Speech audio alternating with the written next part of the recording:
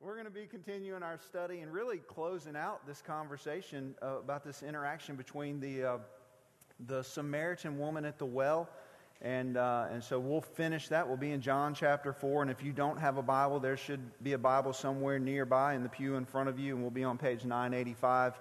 And if for some reason you don't have a Bible, then be sure to take that Bible with you. It's yours. We want everybody to have a copy of God's Word. And so before we dive in, let me just talk about really what was one of the highlights of our year last year. And so, D groups, which are discipleship groups, a big part of who we are, and big part because, we believe that discipleship is important because God says it's important. And so that's one of the avenues through which we disciple people. And we just seen God do so many amazing things and just the spiritual development of people through discipleship groups. And last year we really started down this path of doing D group leader meetings. So if you're leading a group, if you plan on leading a group in the coming year, or maybe you're unsure, you're just interested, let me just say, one of the things that God did through those meetings is He helped develop us as leaders as well. And it was such a blessing to be able to just see how God's working in your groups, to see you encouraged, to see you challenged, and we're excited about the coming year. And so we'll be having those meetings on December 3rd. That meeting will take place during first service. And if you have your listening guide, or actually your worship guide, those dates are on the back. But the first Sunday in December, that will take place during first service, and then December 10th, we'll meet during second service. And so if you're thinking about or you're interested in really just the spiritual development in other people's lives, and you're really wanting to launch out and lead a group next year, then you're going to need to be at one of those two meetings. So we're excited about all that God has in store through our D groups this coming year. Okay, so as we begin our conversation this morning, I want to just, one of the things that we talked about at the marriage retreat last week was how one of God's greatest tools in our sanctification is marriage. It's marriage. And so maybe you've been on this end of the equation where you ask your spouse, where do you want to eat for dinner? So you're going out to eat for dinner. Or maybe it's just a friend or whatever. So you ask your spouse, where do you want to eat for dinner? And they say, I don't care. I don't care. Wherever you want. Wherever you want. And so, sometimes when we talk about this, one of God's greatest tools for sanctification, sometimes I'm like, let me assist God in His sanctification of my wife. And so let's see if she really does not care. And so I know my wife well. We've been married for 29 years. And so I know where she does not like to eat. And so there have been times where I'm like, okay, well, McDonald's it is. And she's like, no, we're not eating at McDonald's. I'm like, well, I thought you didn't care. I thought it was wherever I wanted to eat. Okay, that's fine. Taco Bell. And so like I can go through a list. I know of all these places and things that she's not going to want to do. And so she says, I don't care, whatever you want. But in reality, she really does care on some level, as long as I pick from the things in the places that she likes to eat. Or maybe you've had your spouse come in and they say, hey, what looks better? Which, men, just a little help. They both look great, but this one looks better. I'm just trying to help you out. Okay, and so you're like, this one looks better. I like this one better. And then she walks out and she's wearing the other one. And you're going, why did you even ask me? Why are we even having a conversation about this? And so, but we know on a different level, we know what it's like for somebody to come to us and they want to know our opinion on something. They want to get advice. And then we give them advice. And maybe even as biblical advice, we're like, okay, well, this is what Scripture is clear about, and this is what you should do. And then they don't do it. And you're like, well, why did you even come to me? Why did you even ask? Because what happens oftentimes is we ask these questions, or people will come to us, and we already have in mind what we want to do, or what we're going to do. We just want somebody to affirm what we want to do. You know what we're talking about? And sometimes it can be super frustrating when you're trying to pour into and invest in people and they're like, they're not interested. They just want us to, well, here's what I think. I think that for many Christians, this is how we treat the will of God. That this is how we treat the will of God. We say that we want God's will. We declare that whatever it is that you want, God, what do you want? That's what I want. And then, but when God says something that goes against our desire, we back up from that, and we're like, well, we just continue to try to find out God's will until it lines up with what we want. And we oftentimes try to conform God's will to our will, or what's most comfortable to us, and then we go our own way, and we find ourselves, if we're honest, we find ourselves unfulfilled, we find ourselves unsatisfied. Okay, so let's frame things in this morning as we begin this conversation. True satisfaction in life comes from yielding totally to God's will in God's service. That's where true satisfaction. We're going to dive deeper into this statement as we move along through our conversation today. We know, as we've been looking at the woman at the well, the Samaritan woman, we know that Jesus addresses her greatest need. And he uses water to illustrate that. And he's saying, hey, we're all thirsty. We are dying of thirst, and we're trying to quench this thirst with all these different things. And he's saying that thirst can only be quenched in me. And so he's saying that Jesus is the ultimate, he's the only place that we can find satisfaction. He's the end. So then, when we enter into a relationship with him, he's going to show us this morning that it's really about surrendering to God's will. That is for his children and his followers, that we're to follow after him and walk in obedience as he shows us his will. We're to do it. And here's what God's will consists of. There's this willingness to do it before we even know what it is. That's what he wants for us. And it's like, okay, well, we're offering up ourselves and saying, hey, we're going to follow. Because the truth is if you're a Christian here this morning, you didn't have any clue where you would be today when you surrendered your life to Christ. But we're offering up our lives and saying, you gave your life for me. I'm offering up my life to you to use however you see fit. But we've all found ourselves in places where, if we're honest, we're trying to get God's will to conform to ours. And Jesus is going to help us this morning. He's going to put things in perspective for us. And so, remember last week that, and if you weren't here, you can go back online and you can listen to the message. But remember last week that Jesus declares, the woman at the well, she's like, hey, we know that the Messiah is coming. And then Jesus says, you know what? You're right. It's me. And then if you pick up in verse 27, chapter 4, verse 27, so she says the Messiah is coming. He says, it's me. Just then, his disciples came back. They marveled that he was talking with a woman. But no one said, what do you seek, or why are you talking with her? So the woman left her water jar and went away into town and said to the people, come and see a man who told me all that I ever did. Can this be the Christ? They went out of the town and were coming to him. So you get the picture as to what's going on. He declares he's the Christ. She drops everything and takes off into town.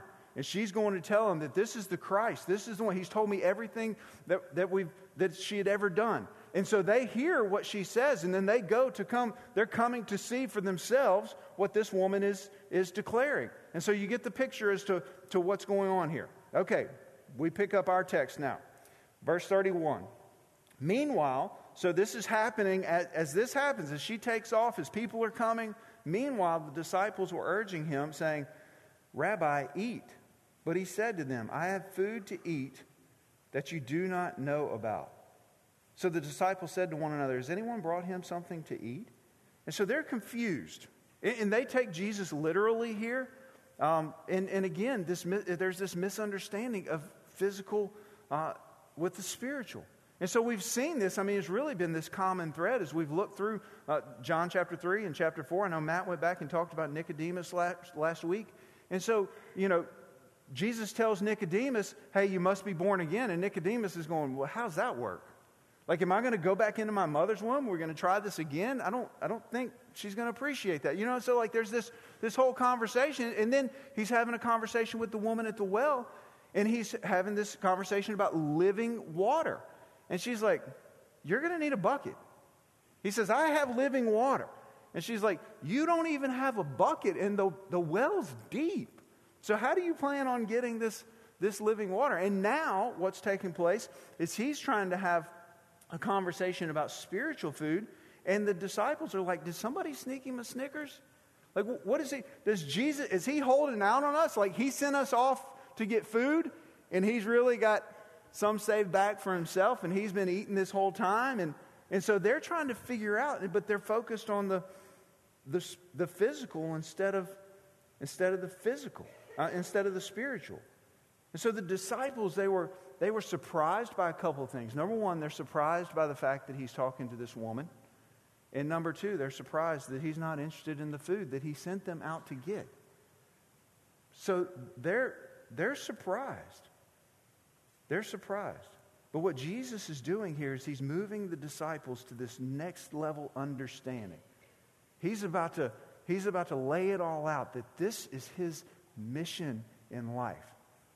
That this is Jesus' mission, and not only is it Jesus' mission, but it's their mission.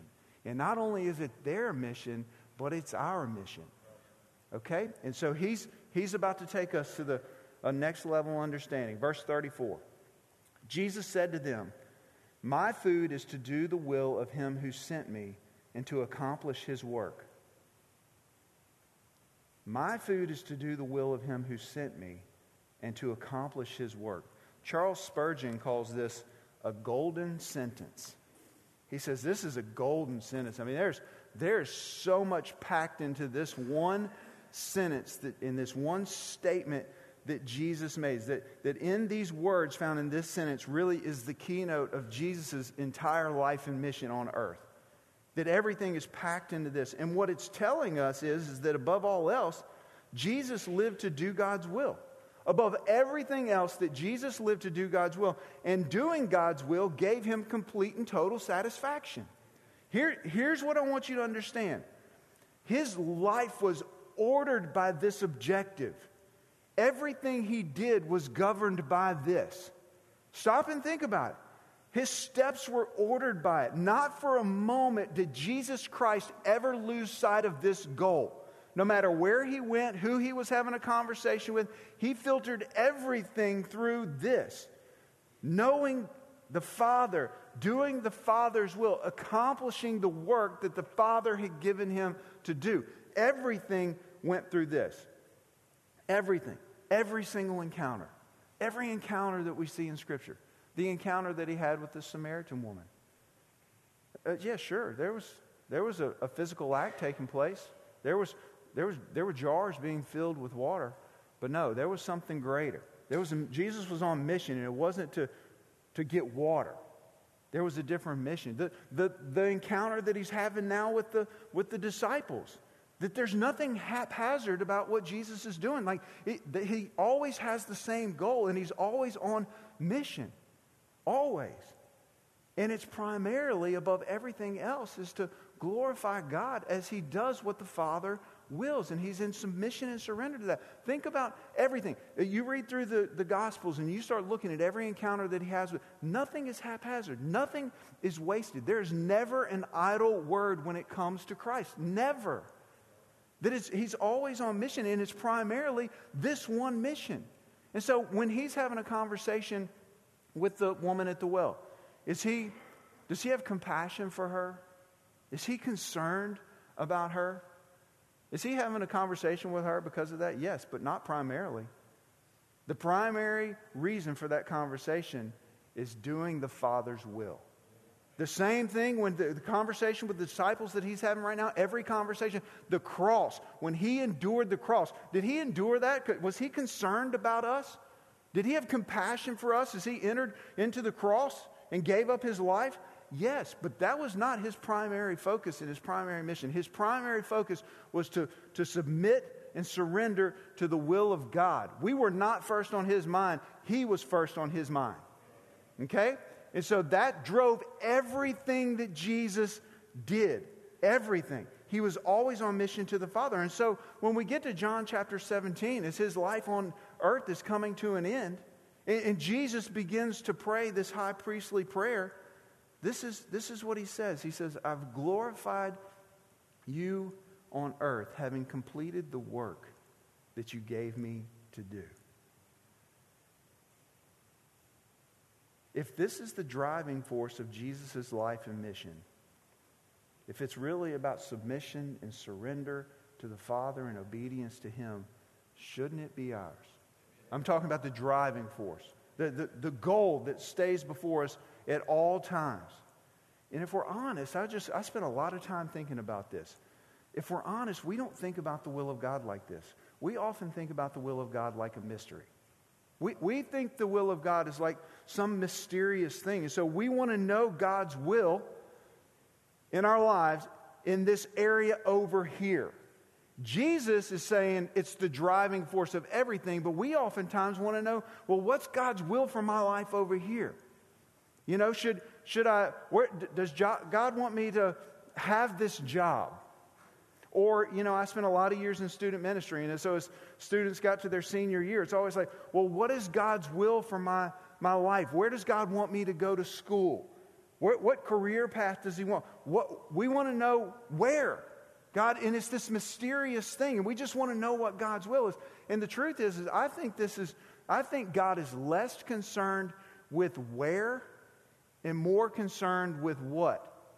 With what we do where we are. And so we want to know, is this job God's will for my life? I mean, I don't know. I mean, there are certain jobs that would not be good for you or your family, that may take you, pull you away from your family or pull you out of fellowship within this family. And so, but most of the time, those two things they're not at conflict. And what I think God's more concerned about is not whether or not you take that job, but what you're doing for Him in your current job. He's concerned about what kind of coworker you are. And so for a student that graduates and like trying to figure out where to go to college, and there's a lot of things that factor into this, but it's like, hey, what I want for you is to shine my light on your campus. And guess what? You're still in high school, so why are you worried about where you're going to college right now when you should be shining your light for me in this situation? And so we get so caught up in this mysterious thing trying to figure this out, and God's concerned with what we're doing. What we're doing where we are and what we're going to do when we get to wherever it is we go next. And the truth is that we have hundreds upon hundreds of clear-cut commands in Scripture when it comes to the will of God. We like to think of this mysterious thing, but the truth is if we just open the Bible and we just started reading through this morning, we could spend all day. And we could talk about how God says to love our enemies. Is that God's will? We can talk about how He says to be slow to speak and quick to listen and slow to anger. We can talk about how He says to forgive as we've been forgiven. We can talk about how He says that we're called to tame our tongue. We can talk about, we can just continue going on. They're clear-cut commands that we see in Scripture that they are God's will. How about this one? Make disciples of all nations. Right? Make disciples of all nations. And so, but if we can make it this thing, this mysterious thing, and this is what it's about, then we can, what happens is then we oftentimes come to this place where we can then go our own path and do our own thing and prefer our own will.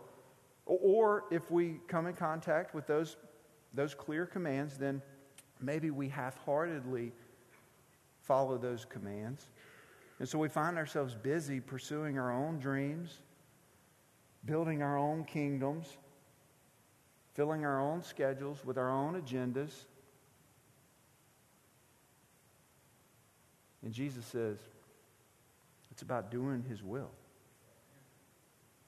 And so we can do those things all the while searching for this mysterious will of God.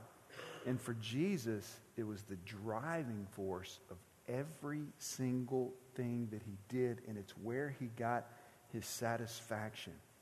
But, all right, now that we got our teeth kicked in, we're not alone, because Jesus is having to have this conversation with the disciples here. And what this story illustrates is really just this missed opportunity Think about this. That the disciples come up and they clearly saw Jesus talking to this woman.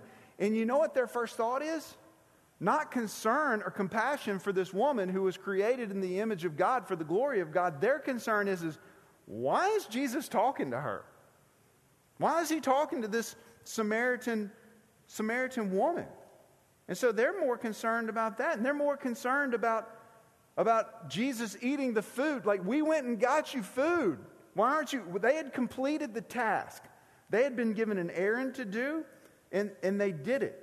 But Jesus watched these disciples. See, she dropped her jar and she ran off to go tell people about Christ. They watched the men walk past her. Jesus watched them walk past her. He saw that happen. Jesus came to Samaria for this woman. They were completely oblivious. Completely oblivious. They just passed by her. And Jesus was on mission. Jesus was on mission. And so they had completed the task. They had gone and gotten the food. Now we needed to eat, but they missed her. And Jesus, once again, wants to teach them the priority of spiritual things over physical. They had missed one opportunity, and look, he doesn't chastise them. He doesn't beat them over the head. He begins to teach them so that they won't miss the next opportunity. So they won't miss the next opportunity. I mean, think about this. As she goes to tell the people, in verse 30 it says, they went out from the town and were coming to him. So she goes and tells the people. They're on their way back. Meanwhile, the disciples were urging him. So then Jesus has this conversation. The woman's gone out. She's telling the people, they're coming.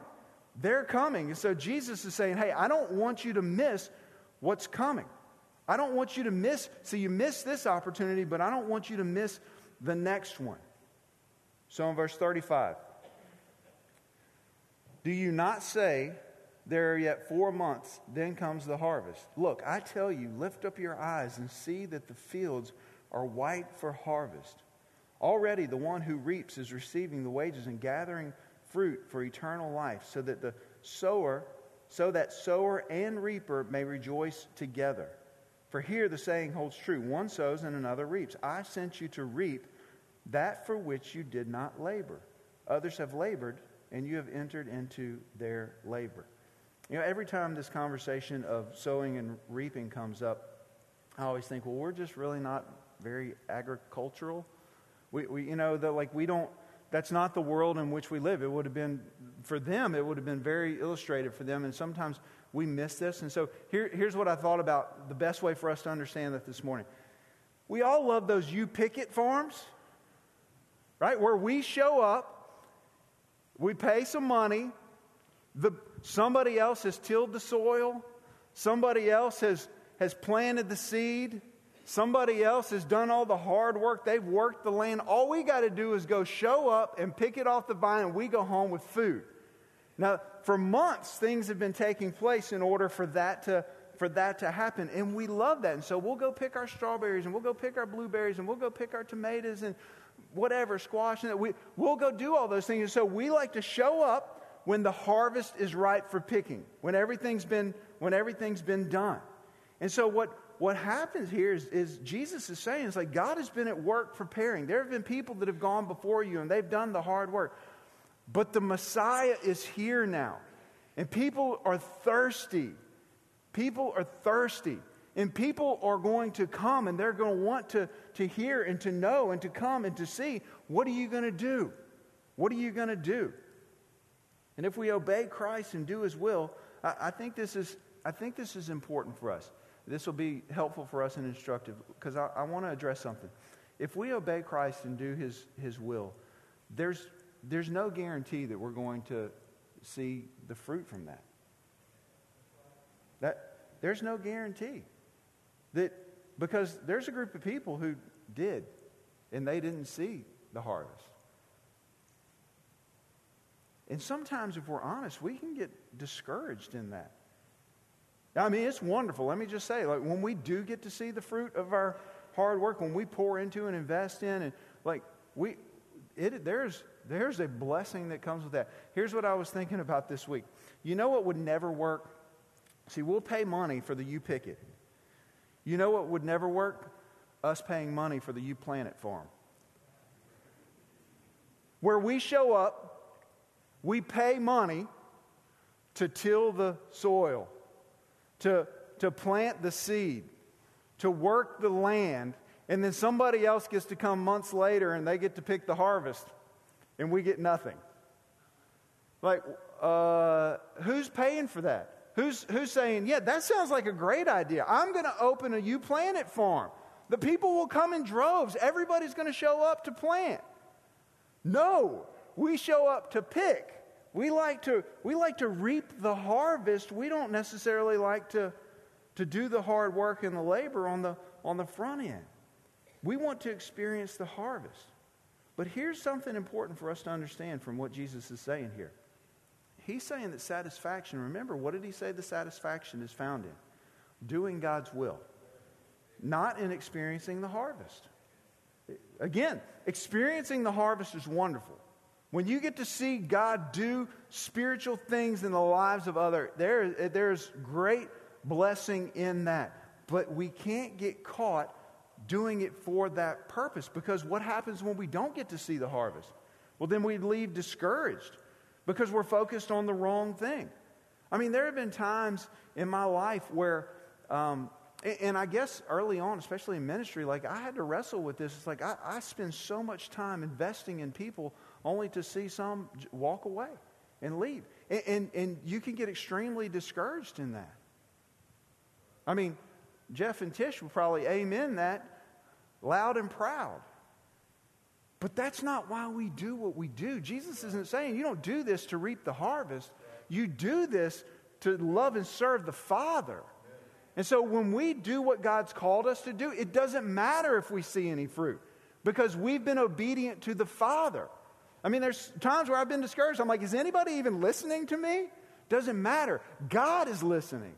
Yeah, and we're called to be obedient to do whatever it is that God calls us to do, regardless of whether or not we see fruit. So we've got to be focused on the Father and doing His will and walking in obedience. And that is where the win is. That's the win. And if you've been walking with God for any period of time, and you've walked in obedience in certain situations, you've done what God's calling you to do, and maybe you didn't get to see what you thought you would see, or they didn't respond the way in which you thought they would respond, or you just fill in the blank, but you knew that you were obedient to God. You know that in that moment there was a sense of satisfaction and joy and fulfillment and knowing that your Father called you to do something, and you stepped out and you did it. And that's what we're called to. That's what we're called to.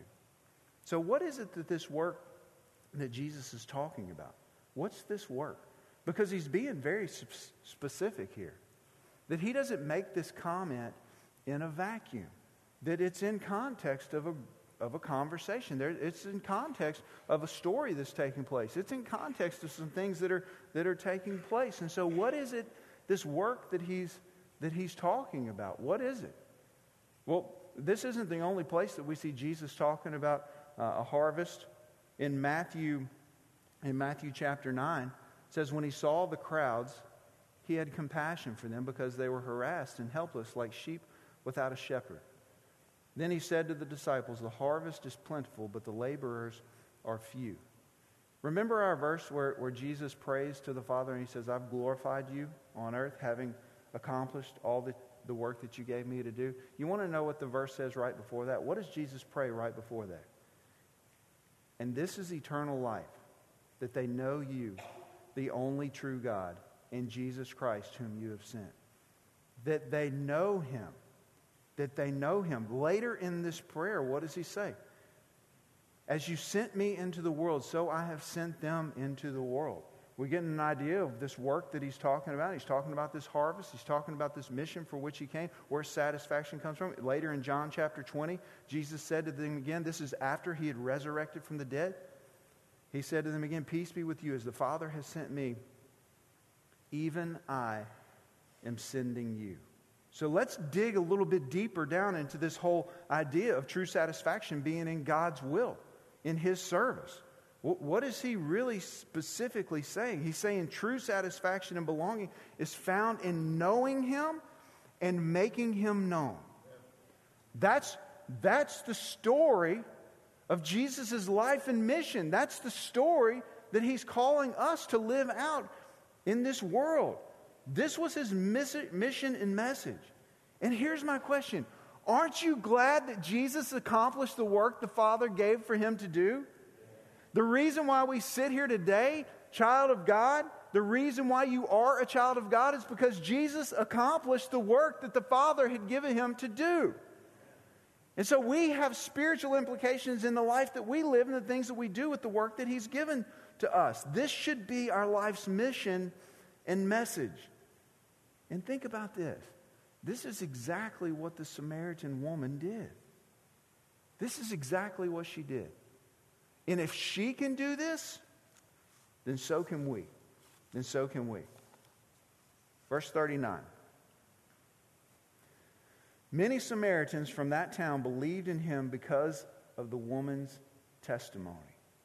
He told me all that I ever did. So when the Samaritans came to Him, they asked Him to stay with them. And He stayed there 2 days, and many more believed because of His word. They said to the woman, "It is no longer because of what you said that we believe, for we have heard for ourselves, and we know that this indeed is the Savior of the world." My wife, she loves movies with closure. I don't know if you're one of those, but some movies just end, and she gets ticked. She's like, "I literally just wasted 2 hours of my life." And I'm like, "No, not really. I mean, you can see what happens here." And she's like, "No, you can't see." And so if it's left open for debate, if you got to come to your own conclusion about how the story ends, she's ticked off. She's like, "No."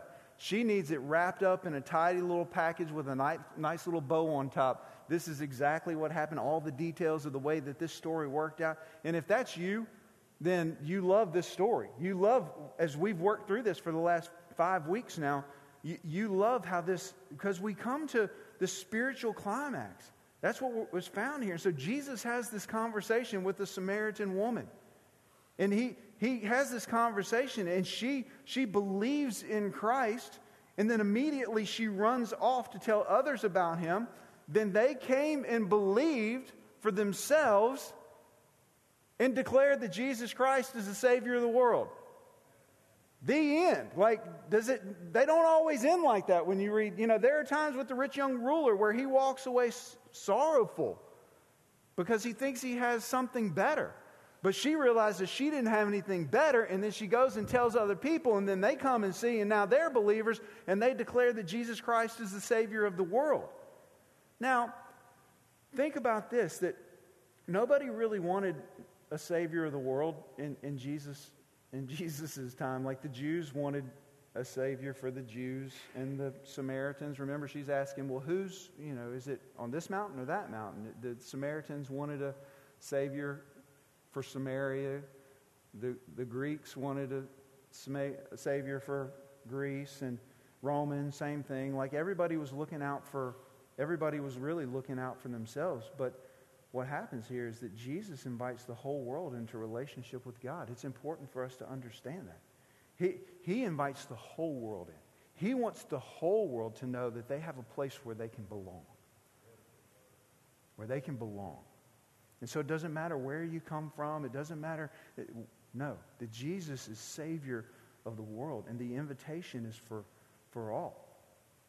We don't have a ton of time here, but I do want to make one point that you can't, because they had to believe for themselves. They couldn't piggyback on this Samaritan woman's faith. They had to come to believe for themselves. So they came and saw, and then they said, "Hey, we no longer believe because of what you said. We now know. And we now believe." And so there's no secondhand salvation. There's no secondhand relationship when it comes to God.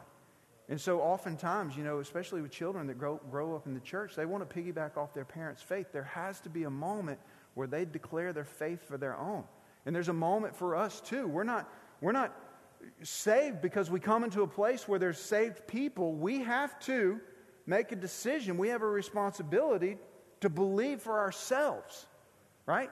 And so there's this responsibility that comes with that. There's no vicarious relationship, but they believe for themselves.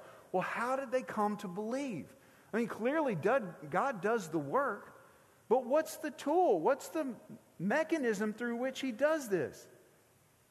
What is it? It's an unnamed Samaritan woman who showed up in the middle of the day at the well because she was so ashamed and guilt-ridden.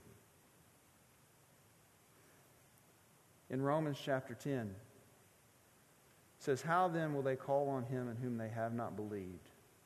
And how are they to believe in him whom they have not heard? And how are they to hear without someone preaching?"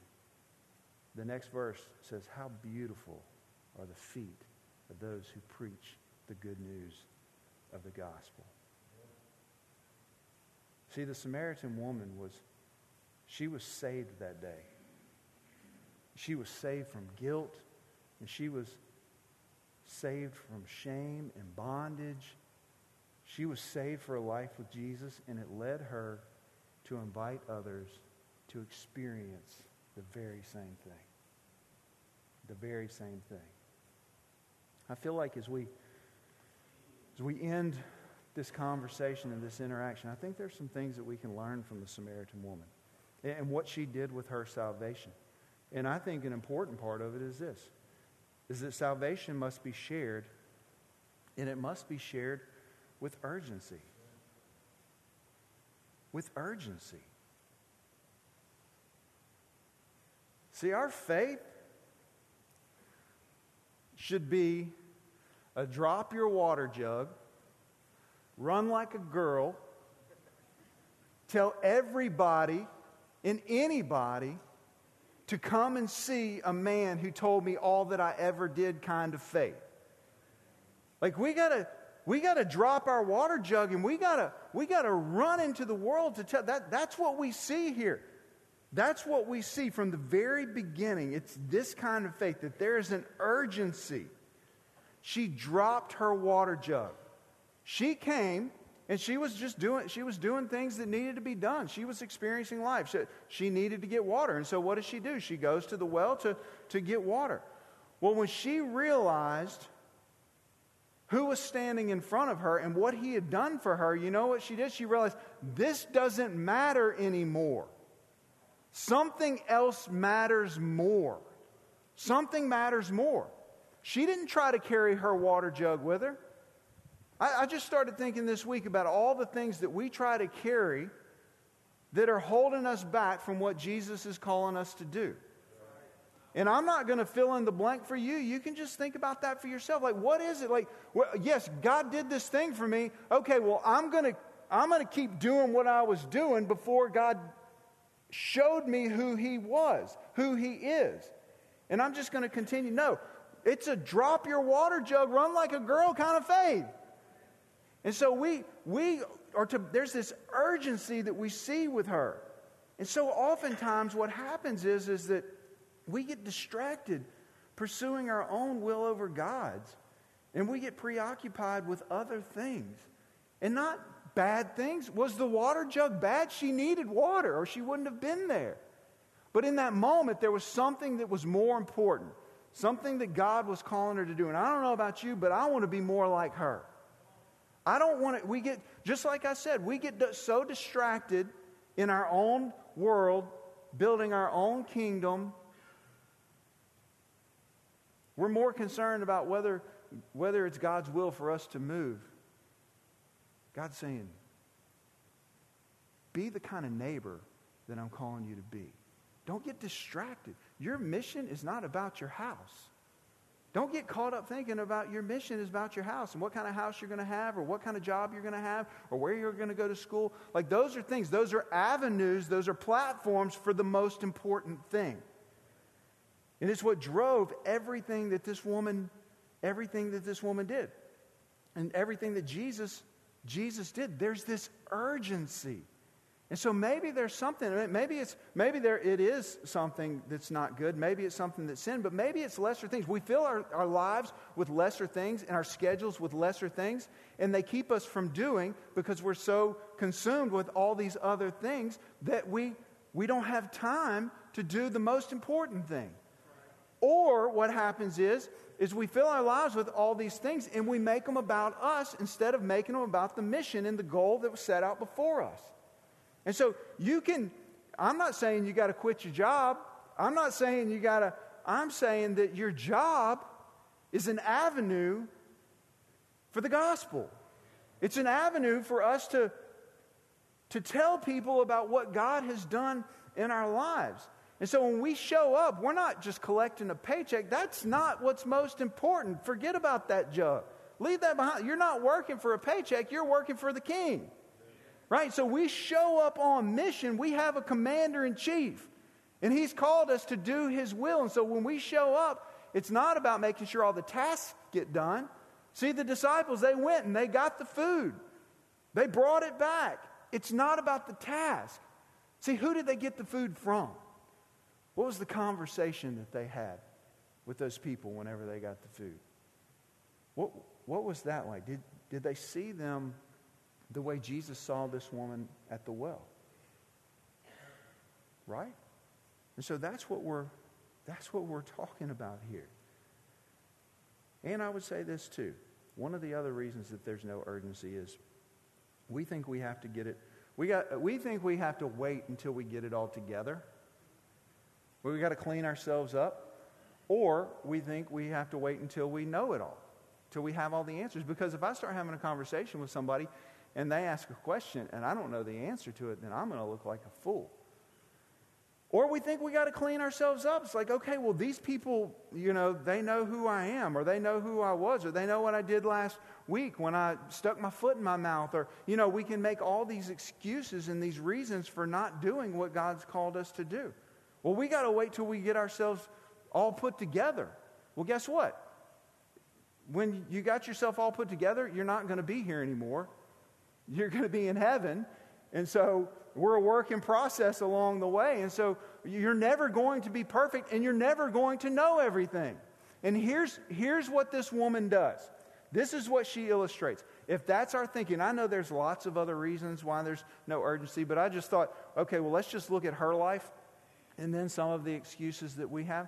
So if we take all our water jugs, all the things that fill our lives, these lesser things, and that keep us from doing what is the most important thing, if we take that and we pile it all up here in the front of the church this morning, and then we take I got to wait till I get it all together because, these people know me and they know the things that I've done. They know, all this. And so if you take that and you throw it in the middle of that and you're like, okay, well, I have to know all the answers. I have to have all the knowledge. I have to be able to know the Bible and quote Scripture, and I got to do it. And then once I get that, let's go ahead and throw that in the pile. And you know what this woman does? She takes gasoline. And I know we've been in a burn ban for a long time, but she don't care. She takes gasoline, she pours it on that pile. She lights a match and tosses it on there. Because what's her story? Why is she at the well in the middle of the day? Shame and guilt. See, those people that she's running into town to tell, they know. They know. Does she have, what kind of knowledge Jesus just told her, and she just literally, he says, I'm the Messiah, and she runs off to go tell people about the Messiah and everything that he told her and everything that he did for her. What kind of knowledge did she have at this point? She just met Jesus.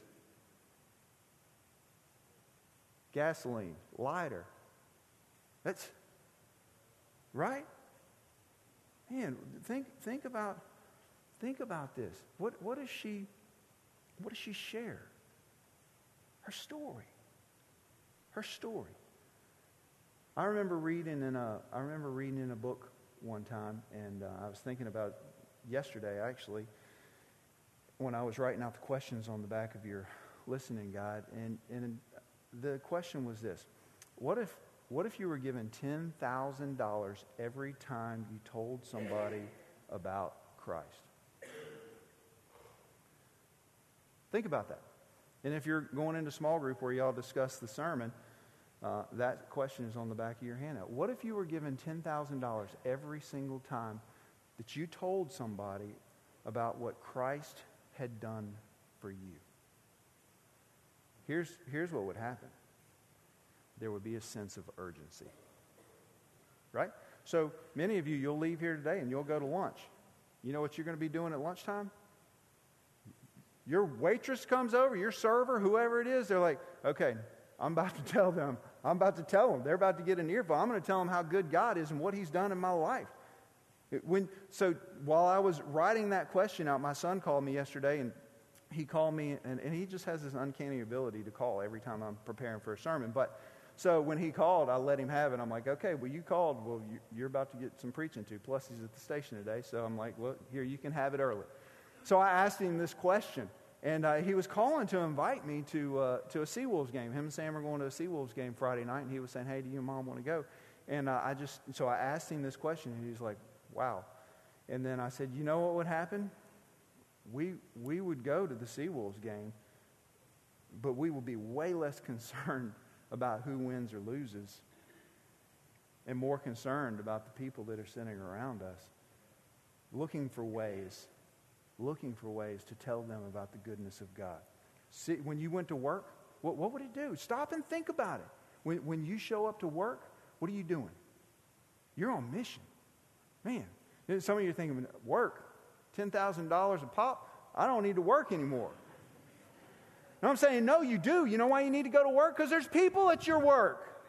And so we go there with the gospel message declaring the goodness of God. It would become, listen to me, there would be an urgency, and it would become the driving force of everything that you did everywhere you go. When you're standing in line at the grocery store, when you're out to eat, when you're in your neighborhood, man, you'd be like, we're baking cookies for the neighbors. Why? Because they need to know about Jesus. Right? And so everything that we did would be the driving force of and there would be the sense of urgency in all that we did. This woman, I mean, by the world's standards, let's just be honest. And you're thinking, well, there's nothing special about me. This woman, by the world's standards, I mean, anyone would have been a better messenger than her. It's not about the messenger. I'm not standing up here this morning because there's something special about me. It's about the message. It's about the message. We have a message of hope. And stop and think about this. That this was the source. Her story. What does she take to them? I tell you what you do know. You may not be able to quote Scripture, but what you do know is you know your story. What did she take to the people around her? Her story. She's just telling what Jesus had done in her life. And the thing is that it was the thing that she was hiding from 10 minutes ago. The thing she was trying to hide, the thing that brought shame and guilt is now an avenue and a tool for the hope and belonging. And you see what I'm saying? So her story, the one thing that brought shame, now is transformed into a story of hope. And again, it's the thing that she was trying to hide. And it's the thing that God wanted to use to bring hope. And the same thing's true for you. Remember a couple of weeks ago we talked about how the gospel is really it's about being confronted with the worst feeling in our life and the best feeling in our life all at the same time, because God exposes these things. And God wants to use those things to bring a story of hope to the world around. And so like the woman at the well, I want you to understand, you have a story to tell. You have a story to tell. And I know there's people in this room, you think, man, I wasn't married 5 times. I've been pretty good. I do church no.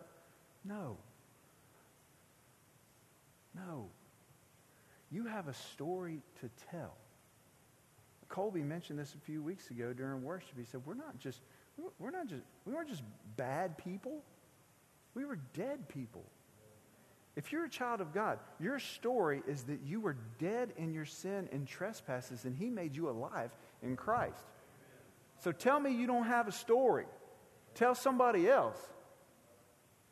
Because you have a story to tell. And they're all different.